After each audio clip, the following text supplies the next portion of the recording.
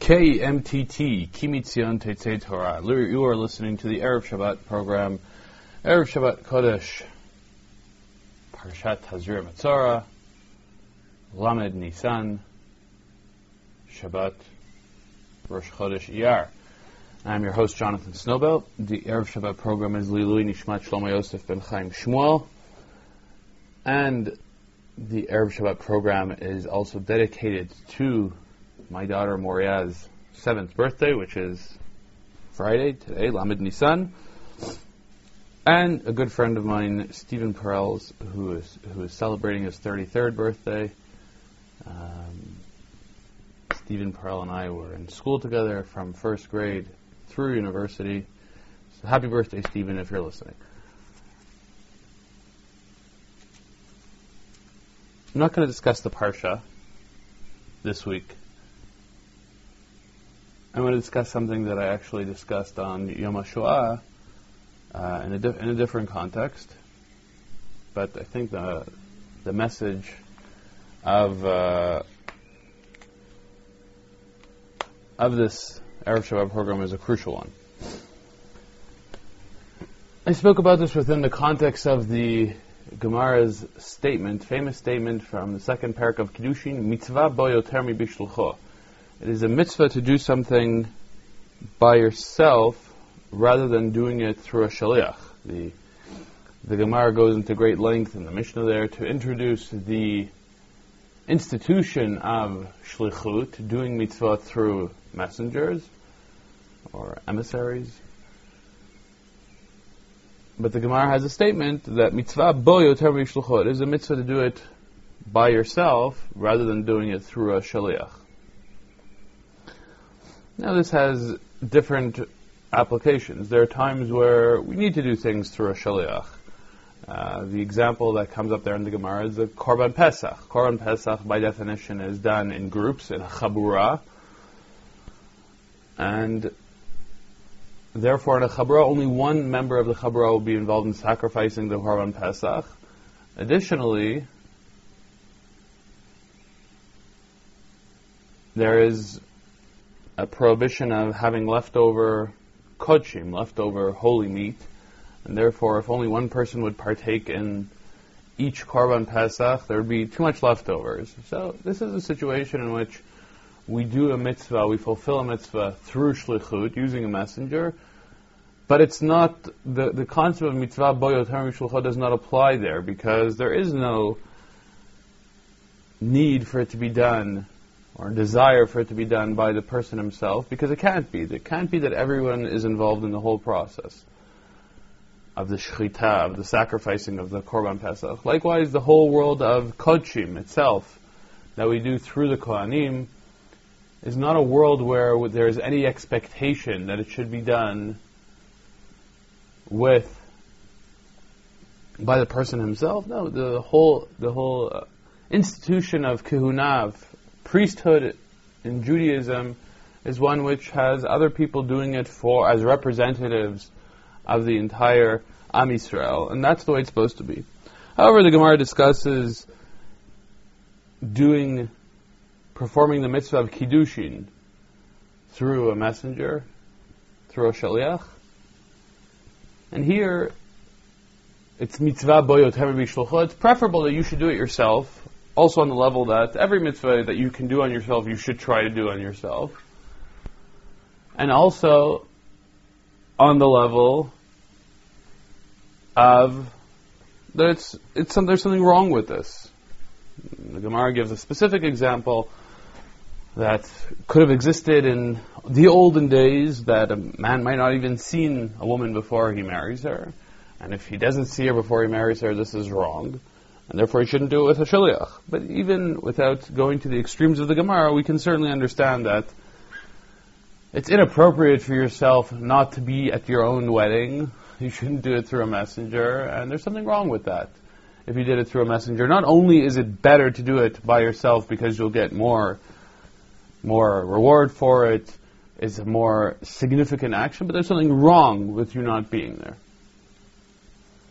Within this context, I want to look at several prakim in Sefer Yeshayahu. They actually come up in Melachim Bet as well.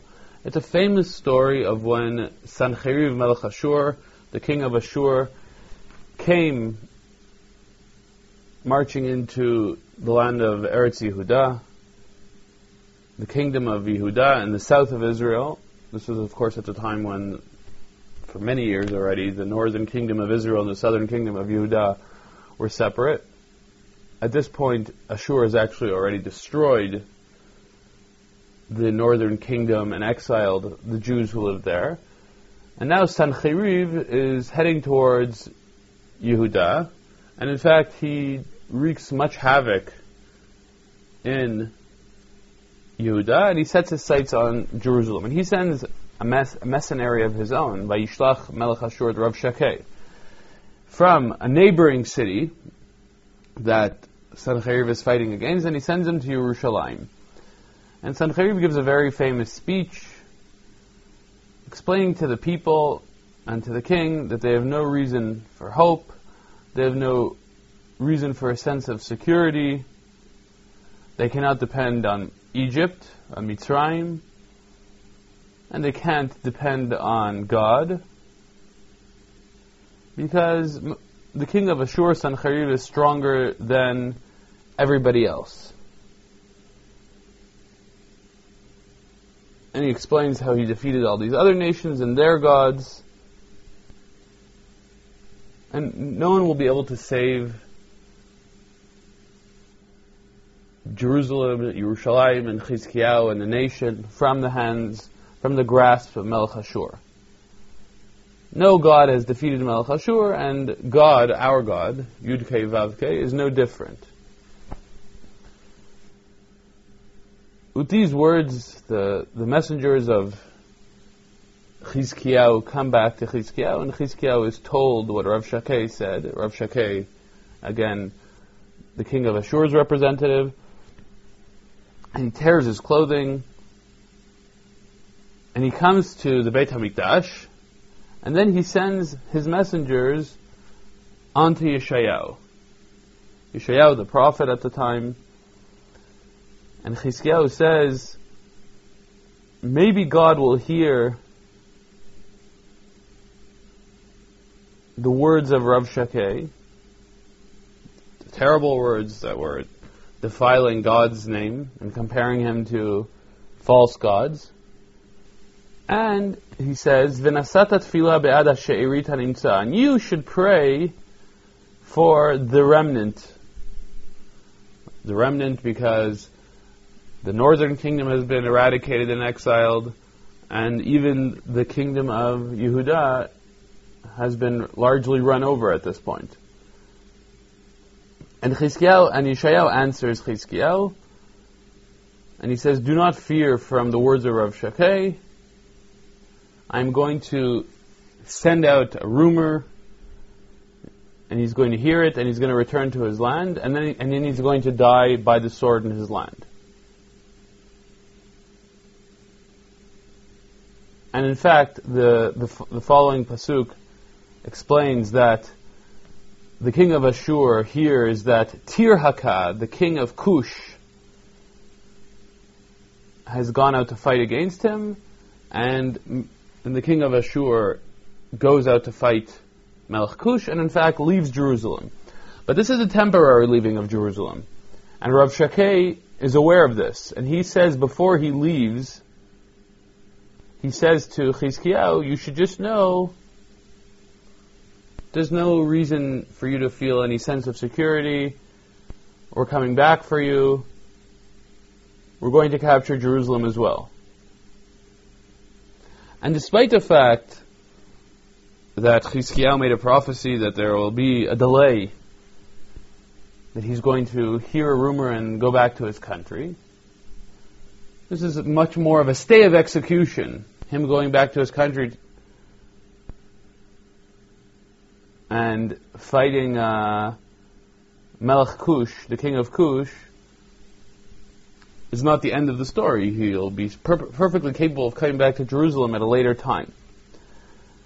And Rav Shakeh understands this as so, and he warns Chizkiyahu that it's not over yet. And Chizkiyahu takes it as so. He also understands this as a stay of execution and not a permanent solution. Because at Rav Shakei's second warning, Rav Shakei's warning as he leaves the city to fight against the king of Kush, Chizkiyahu responds differently. Because he goes back to the Beit HaMikdash as he did the first time. But this time, instead of turning to Yeshayahu Hanavi, he turns to God directly. And he prays to God.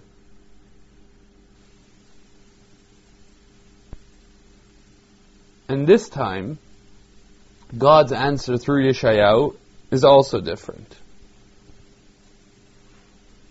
It's a long answer, but we will just focus on the last sentences of the answer. Thus says the Lord to Melech Ashur, Lo yavo la'ir hazot, he will not come to this city, V'lo yoresh sham chetz, and he will not shoot an arrow, V'lo yikadmenem again, and he will not come forward with a shield, V'lo yishpoch aleh salah, and he will not pour rocks, concrete, mortar onto it. Baderech asher ba bayashuv, in the path that he came, he will go back. Ve'la'ir hazot lo yavonu Hashem, and to this city he will not come. Ve'ganoti ala'ir hazot lehoshia, and I will protect this city to save it. L'ma'ani u'leman David avdi, for my sake and for the sake of David, my servant. This prophecy of Yeshayahu is much more explicit. This is no longer a stay of execution. He's going to hear a rumor and go back to his country. This is a 100% guarantee of the protection of Jerusalem. It's interesting to note that people are under the impression that Sancheriv laid siege to Jerusalem. In fact, he came back,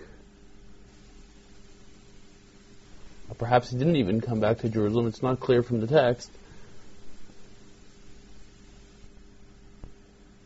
But if he came back to Jerusalem, he didn't manage to lay siege. Immediately upon his arrival, there is no siege on Jerusalem in the time of Sancheriv. Though Chizkiyahu prepared for a siege, as we know. But immediately,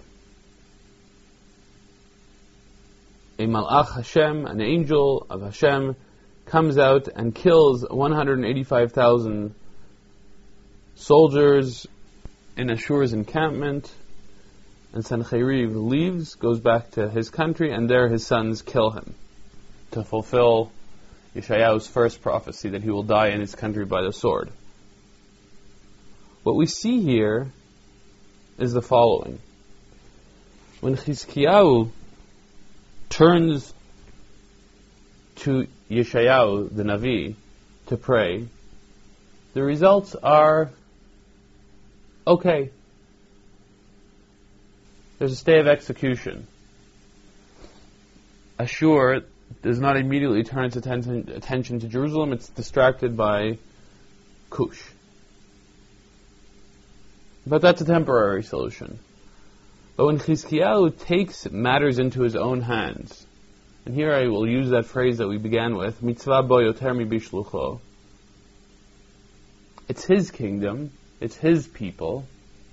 True, the Navi is someone who has an intimate relationship with God. True, he is someone who's meant to pray to God, but not without a person praying on their own behalf. Chizkiyahu is the king. It is his kingdom, it is his people, it is his city. He must pray. Mitzvah bo yoter mi bishlucho. When he puts the responsibility of praying on Yeshayahu, there are results. But when he prays on his own, the results are far different. Much more significant, much more long-lasting. The idea of mitzvah bo yoter mi bishlucho, when you can do something on your own, and you give it to someone else to do, well, that other person is not as invested in it as you are. And if you do it, you will do it better. And then, as Rashi says in the Gemara in Kiddushin, you will get more reward for it. You'll get more reward for it because you did it better. When you're invested in something,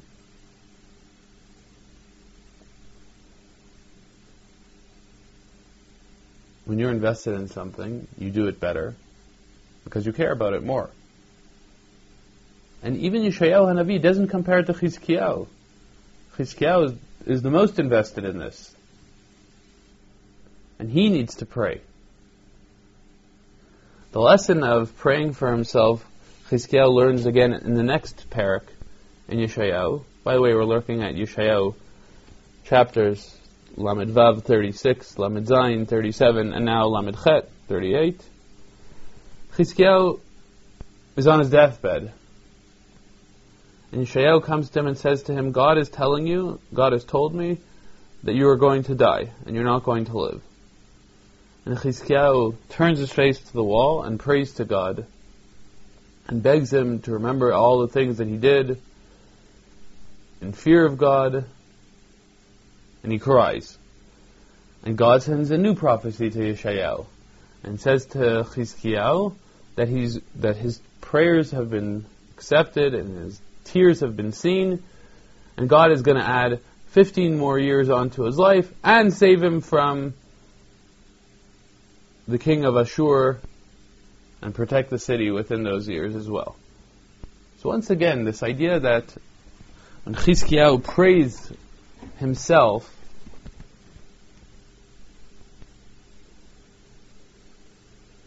the results are much more powerful, because probably the prayers are much more powerful too. When we do actions on our own behalf because they're important to us and we want to do them, we do them much better than when someone else does them for us. We have a babysitter to watch our kids. Well, they don't have so much patience for our kids because they're not invested in our kids. It's a one-time relationship. They'll put the kids to sleep how they want. Maybe they will give them a movie because even though it's their bedtime, much they fight with these kids. A parent on their own is invested in the children. There's a long-term relationship there. If it's time for the kids to go to bed because they have to wake them up in the morning, they have far more invested in this. And so the way they're going to take care of the kids is different. If I'm preparing food for my guests for Shabbat,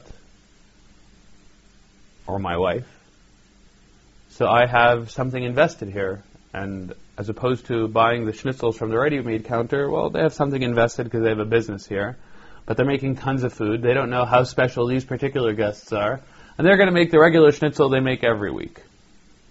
And the Gemara says, mitzvah bo yoter b'shlucho, but preparing food for Shabbat as well. How does this all translate to being relevant today, on this week between Yom HaShoah and Remembrance Day for Israeli soldiers and Yom HaAtzmaut? The lesson that Yom HaShoah, one of the lessons that Yom HaShoah and the Holocaust teach us in general, and that the lesson was learned through the state of Israel, is that we have to take care of ourselves. We have to know how to take care of ourselves. And in a situation where we're able to take care of ourselves, we should not depend on other nations to take care of ourselves for us. The other nations are not invested in us as much as we are for ourselves. And they can be the best of friends, but we should not expect that any other nation should put themselves out on the line for us.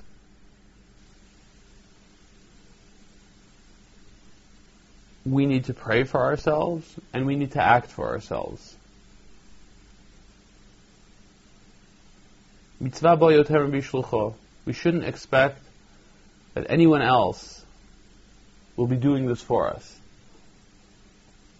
Not in mitzvot, not in our everyday life, and not in our national life. And though this is a longer Erev Shabbat program than usual, I want to add one more thing, which is not on a national level. There is a phenomenon today that people It's a phenomenon that's not necessarily new, but has become more popular. People putting their faith in other people to pray for them. I won't speak of the merits or the lack of merit of this practice per se, but I just want to make the following comment. Somebody thinks that they won't pray for themselves and they'll leave the praying up to somebody else, someone who knows them less intimately, who maybe even doesn't know them at all, and they expect to see yeshuot v'nechamot, they expect to see salvation from such a prayer. Yeshayahu Navi was invested in the prayer that he prayed that gave not the greatest results and only a stay of execution. When Chisiyahu prayed for himself, that's when the big results came. How much more so when the person who is praying is not Yeshayahu Hanavi? He's not as invested because he doesn't know you and he doesn't know your situation as well. And how much more so if the person doesn't decide to pray for themselves and take matters into their own hands. So perhaps there is merit for great tzaddikim praying for other people, if they are indeed great tzaddikim, and hopefully they know their situation on some level, but it cannot be in lieu and it cannot be instead of a person praying for themselves. Because a person who prays for themselves prays more powerfully because they know their situation more than anybody else. Whether it's unemployment or illness or depression or any other problem, as well as some other outside person will know you, they cannot pray with the same dedication, devotion, than the person who is in the trouble themselves. And that person needs to cry out to God by themselves. And whatever other situation, whether we're talking about a situation that demands prayer, or any other situation which demands intervention. If we need intervention on our own, there's nothing wrong with turning to other people who might be able to help us, but we need to try to help ourselves. As my mother always taught me, God helps those who help themselves. That doesn't mean that other people aren't necessary to help us, but it certainly means that we can't be sitting by idly and expecting other people to do the work for us. And just one other mitzvah that this connects to, of course, is the mitzvah of Hakem Takim Imo. If we see our friend who's stuck at the side of the road and he needs trouble fixing his tire, or in the biblical sense, his donkey's has fallen down and whatever packages were on the donkey has fallen down, so we're commanded to help him get the donkey back up on its feet, get the packages back up on the donkey. But the Torah stresses imo. The person has to help themselves, and then we can help them out. If they don't help themselves, we don't need to help them either. And this is an important message for us in our everyday life as individuals and in our lives as a nation as well. Shabbat Shalom.